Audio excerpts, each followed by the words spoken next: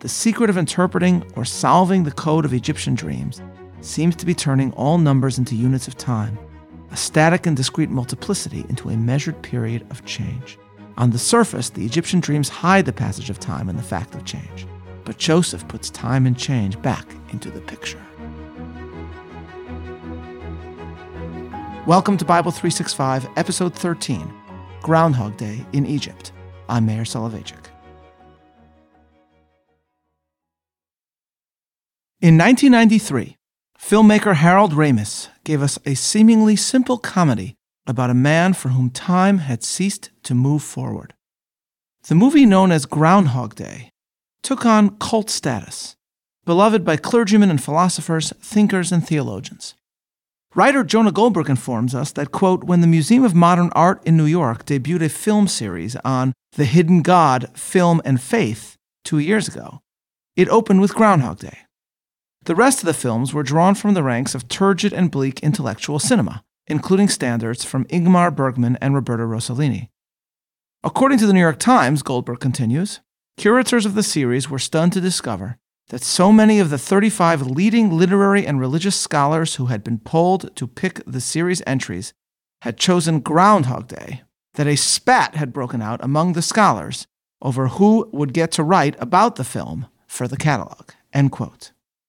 As for us, Groundhog Day will hopefully give us new insight into the tale of the stunning rise of Joseph from Hebrew prisoner to vizier of all Egypt and savior of civilization from certain starvation. Literally sold down the river by his brothers, we experience Joseph as a man who makes lemonade out of every lemon. Bought from the slave dealers by Potiphar, a member of Pharaoh's court, Joseph excels in the Egyptian household, but captures the eye of his master's wife. Genesis 39:7. And it came to pass on a certain day when he went into the house to do his work, and there was none of the men of the house there within, that she caught him by the garment, saying, Lie with me. And he left his garment in her hand and fled. We must note the difference here between Joseph and a brother that will continue to occupy our attention. Whereas Judah takes up with the disguised woman on the side of the road, Joseph resists all temptation. Judah personifies he who falters and, as we shall see, ultimately overcomes. Joseph, in contrast, is one who naturally embraces the right and the good. Judah will be the paradigmatic penitent, Joseph an embodiment of astonishing righteousness, not only overcoming the advances of Potiphar's wife, but ultimately also forgiving his brother's trespasses against him. But for now, Potiphar's wife, scorned, claims that Joseph was the one who had made the advances, and choosing the moral path lands Joseph in prison. Yet there too he flourishes, finding favor with his overseer and striking up a friendship with two of his fellow prisoners, other members of Pharaoh's court, whose own misdeeds have apparently aroused the ire of the monarch that they served. The Sar HaMashkim and the Sar HaOfim, literally the minister of drinks and the minister of the bakers. We must not imagine these men in our minds merely as a bartender and a pastry chef. These were overseers of drinks and bread for the Pharaoh, and, as we shall see in our later discussions in Exodus, these foodstuffs were central to the Egyptian economy and way of life. As Pharaoh's birthday celebration approaches, Joseph suddenly makes manifest a new talent. He not only has dreams, but is able to interpret those of others. Chapter 4, verse 9. And the minister of drinks told his dream to Joseph and said to him, In my dream, behold, a vine was before me, and in the vine were 3 branches, and as it was budding, its blossoms shot forth, and the clusters thereof brought forth ripe grapes. And Pharaoh's cup was in my hand, and I took the grapes and pressed them into Pharaoh's cup, and I gave the cup into Pharaoh's hand. And Joseph said unto him, This is the interpretation of it. The 3 branches are 3 days. Within yet 3 days shall Pharaoh lift up thy head and restore thee unto thine office. When the minister of bakers saw that the interpretation was good, he said unto Joseph, I also saw in my dream, and behold, 3 baskets of white bread were on my head. And in the uppermost basket there was of all manner of baked food for Pharaoh, and the birds did eat them out of the basket upon my head. And Joseph answered and said, This is the interpretation thereof. The 3 baskets are 3 days. Within yet 3 days shall Pharaoh lift up thy head from off thee, and shall hang thee on a tree, and the birds shall eat thy flesh from off thee. Joseph's predictions come true. The minister of the bakers is executed, whereas the other Egyptian is restored to his position. And then, despite Joseph's pleas, he immediately forgets the man whose prediction had come true. Note what these two dreams have in common. In both, the images represent units of time, that is, the branches or baskets embody days. And yet, unlike Joseph, the dreamers seem utterly incapable of making heads or tails of what they have seen. Only the Hebrew is able to explain how, with the passage of time, these men's lives will fundamentally change, for good or for ill. This is now a hint to us that the Egyptian relationship with time lies at the heart of the story. And so we return to the great film about time. Groundhog Day stars the actor Bill Murray as Phil Connors, a cynical and selfish weatherman who travels to the town of Puxatawney, Pennsylvania, in order to do a puff piece on the emergence of the groundhog on Groundhog Day in that locale. Phil looks down upon all those in the town as simpletons. After treating everyone rudely, he goes to sleep in his motel, wakes up the next day, only to experience Groundhog Day once again. He keeps waking up morning after morning in Puxatawney, and it's always February 2nd, with the radio always blaring, "It's Groundhog Day." At first, Murray's character embraces his time stasis, realizing that he can do whatever he wants without consequences, as he will just wake up at the beginning of that same day. But he eventually grows frustrated and attempts to commit suicide. But he still continues to wake up in his bed on February 2nd. Finally, having come to know in intricate detail everything that happens in that town on that day, he focuses on using every minute toward a good purpose. He saves the lives of those who died on that day, fixes the flat tires of those in need, enjoys art, and learns to love a woman, Rita, played by Andie MacDowell, who originally was spiritually far out of his league, but whose own love he ultimately earns. Eventually, having spent every instant of February 2nd in a proper way, having lived a perfect day, he actually wakes up the next morning and it is February 3rd. Tomorrow finally comes. In other words, only after Phil has grown to appreciate the preciousness of time is he allowed to truly experience time. Now, for those of you who have not yet seen this film, I apologize for completely ruining it for you. But let us now ask ourselves, is this only a fable, a cinematic metaphor? Perhaps the film also, albeit unintentionally, embodies the ethos of a society that once, long ago, sought to stop time itself. For at the heart of ancient Egypt was the attempt to stop time. We see this first and foremost in mummification, in which every attempt is made to deny decay, to allow the body, buried with all its items, to live on in the next world, in the belief that you really can take it all with you. And indeed, a hint to this cultural obsession with preventing change can be found in one affectation pertaining to the Egyptian court. Let us continue the Joseph tale. Pharaoh himself has a dream. Chapter 41. And it came to pass at the end of 2 full years that Pharaoh dreamed, and behold, he stood by the river. And behold, there came out of the river 7 cows, well-favored and fat-fleshed, and they fed in the reed grass. And behold, 7 other cows came up after them out of the river, ill-favored and lean-fleshed, and stood by the other cows upon the bank of the river. And the ill-favored and lean-fleshed cows did eat up the well-favored and fat ones. Pharaoh then has another dream, in which similarly 7 fat ears of grain are swallowed up by 7 lean, blasted ones. None in his court can interpret these visions. Joseph's former friend from prison informs the Pharaoh about a man who has a gift for interpretation. Genesis 41:14.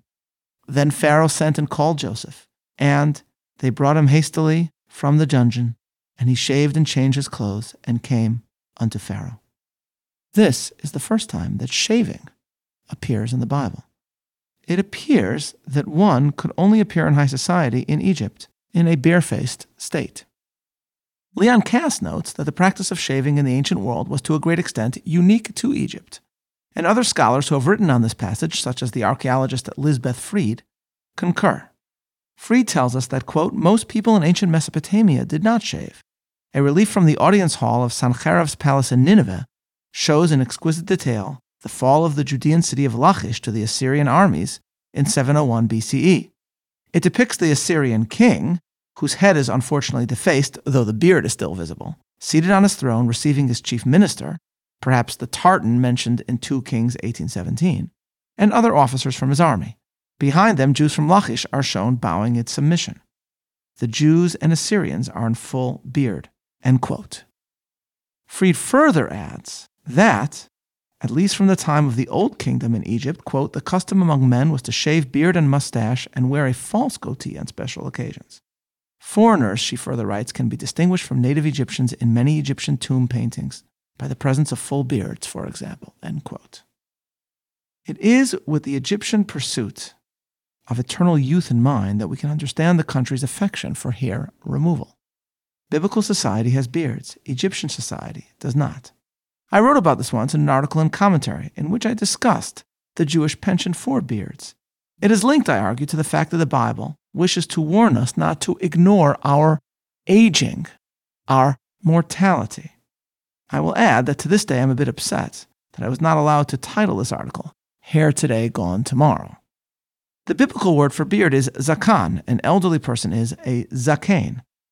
To shave our beards, as they did in Egypt, was done originally, at least in the ancient world, in order to deny our inevitable aging. As Leon Cass writes, while hair removal might seem to be an act of revealing, it is in fact a disguise. Quote, the cleanly shaven face and head hides all signs of growth, change. No shaggy outlines or blemishes mar the perfectly smooth look. What appears to be an unveiling is actually also a veiling of age and disorder. Shaving is a perfect emblem of the Egyptian penchant to deny change and to conquer decay by human effort, end quote. Egypt, then, in all respects, is an attempt not to turn back time, but at least to freeze time, to bring about Groundhog Day.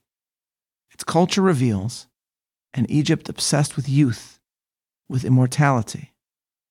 Leon Cass further writes that, quote, whether we look to hieroglyphics in which the mobile world is represented in static ideograms, or to Egyptian worship of the eternally circling, never-changing heavenly bodies, or to the defying of death through mummification, wherever one looks, we see in Egypt the rejection of change and the denial of death, end quote. Another way of saying this is that for Egypt, Groundhog Day is not a curse. It is an ambition. And thus, Egypt emerges as the opposite of Israel. For the biblical message is that it is only when we understand the finitude of our own time on earth that we truly become focused on our lives and, even more importantly, on our transmission to the next generation. Of all the sentences that I have seen written about Groundhog Day, the best comes from the historian Richard Brookhiser, cited by Goldberg, who writes as follows, quote, the curse is lifted when Bill Murray blesses the day he has just lived, and his reward is that the day is taken from him. Loving life includes loving the fact that it goes, end quote. Egypt does not understand this, but Joseph does, and though, of course, he is guided by the divine, at the same time, Joseph's understanding of change in time is the key to his interpretation of these dreams, and he applies this insight to all that Pharaoh has told him. For here too, as with the prisoners, the images that Pharaoh has seen embody units of time, and the king's visions, he explains to Pharaoh, predict that after 7 years of prosperity, famine will descend on Egypt, and Pharaoh must now prepare for the radical change that time will bring. It is with this in mind that we can suddenly understand how it is that only Joseph is able to understand the Egyptian dreams. For in Egypt, only an Israelite understands that time moves forward. I owe this extraordinary insight to Robert Sachs, who is cited by Cass in his book on Genesis. These are Sachs's words. The awareness of time is the crucial key, not only to this dream, but all three dreams. Apparently, the difference between him who can and him who cannot interpret the dreams depends to a large extent upon the interpreter's awareness of the importance of time. Cass adds, in his own expansion on Sachs's point, quote, the secret of interpreting or solving the code of Egyptian dreams, here and with Pharaoh, seems to be turning all numbers into units of time, a static and discrete multiplicity into a measured period of change. On the surface, the Egyptian dreams hide the passage of time and the fact of change. But Joseph puts time and change back into the picture, end quote. If there is one moment that truly captures the self-important sarcasm of Bill Murray's character before his own repentance in Groundhog Day, it is when Phil closes his initial report about the groundhog's emergence, and he says, this is one time where television really fails to capture the true excitement of a large squirrel predicting the weather. Here in our story, Joseph informs Pharaoh that indeed, the image of 7 cows rightly understood, are an image of time, and they are predicting the weather. That the agriculture of Egypt is not an eternally renewing cycle, but rather time itself will bring about a radical change for Egypt and ultimately for Joseph's career. And in the end, the greatest change of all will take place not without, but within, in Joseph's heart and in the hearts of his brothers. For Judah, as we will soon see, will also change. He will go from villain to hero, and Joseph, the brother betrayed, will find within himself the astonishing capacity to forgive. The fact that time moves forward in Puxatawney, Pennsylvania, along with Phil Connor's own self-transformation, highlights how the two go hand in hand. And we are about to witness, as we will see in tomorrow's talk, the transformation of Joseph's brother, one which has already been ongoing and is about to reach its fullest flowering. Decades after the release of the movie Groundhog Day, a musical version of the film premiered on Broadway. One man who came to see it was Bill Murray. Hilariously, after seeing it, he came the next day to experience, if you will, Groundhog Day again. But most poignantly, the New York Times reports that at one point during the performance, Murray was seen weeping. He was brought to tears, and he was asked why. Quote, "The idea that," Mr. Murray trailed off as he paused to collect his thoughts, "the idea that we just have to try again. We just have to try again. It's such a beautiful, powerful idea." End quote. The cycle of hate and jealousy that has occupied not only the family of Jacob, but many biblical families, is about to come to an end, and it is Judah, a man who will change himself, who will illustrate how Groundhog Day is not our destiny. This is Mayor Soloveitchik, looking forward to learning together tomorrow, signing off.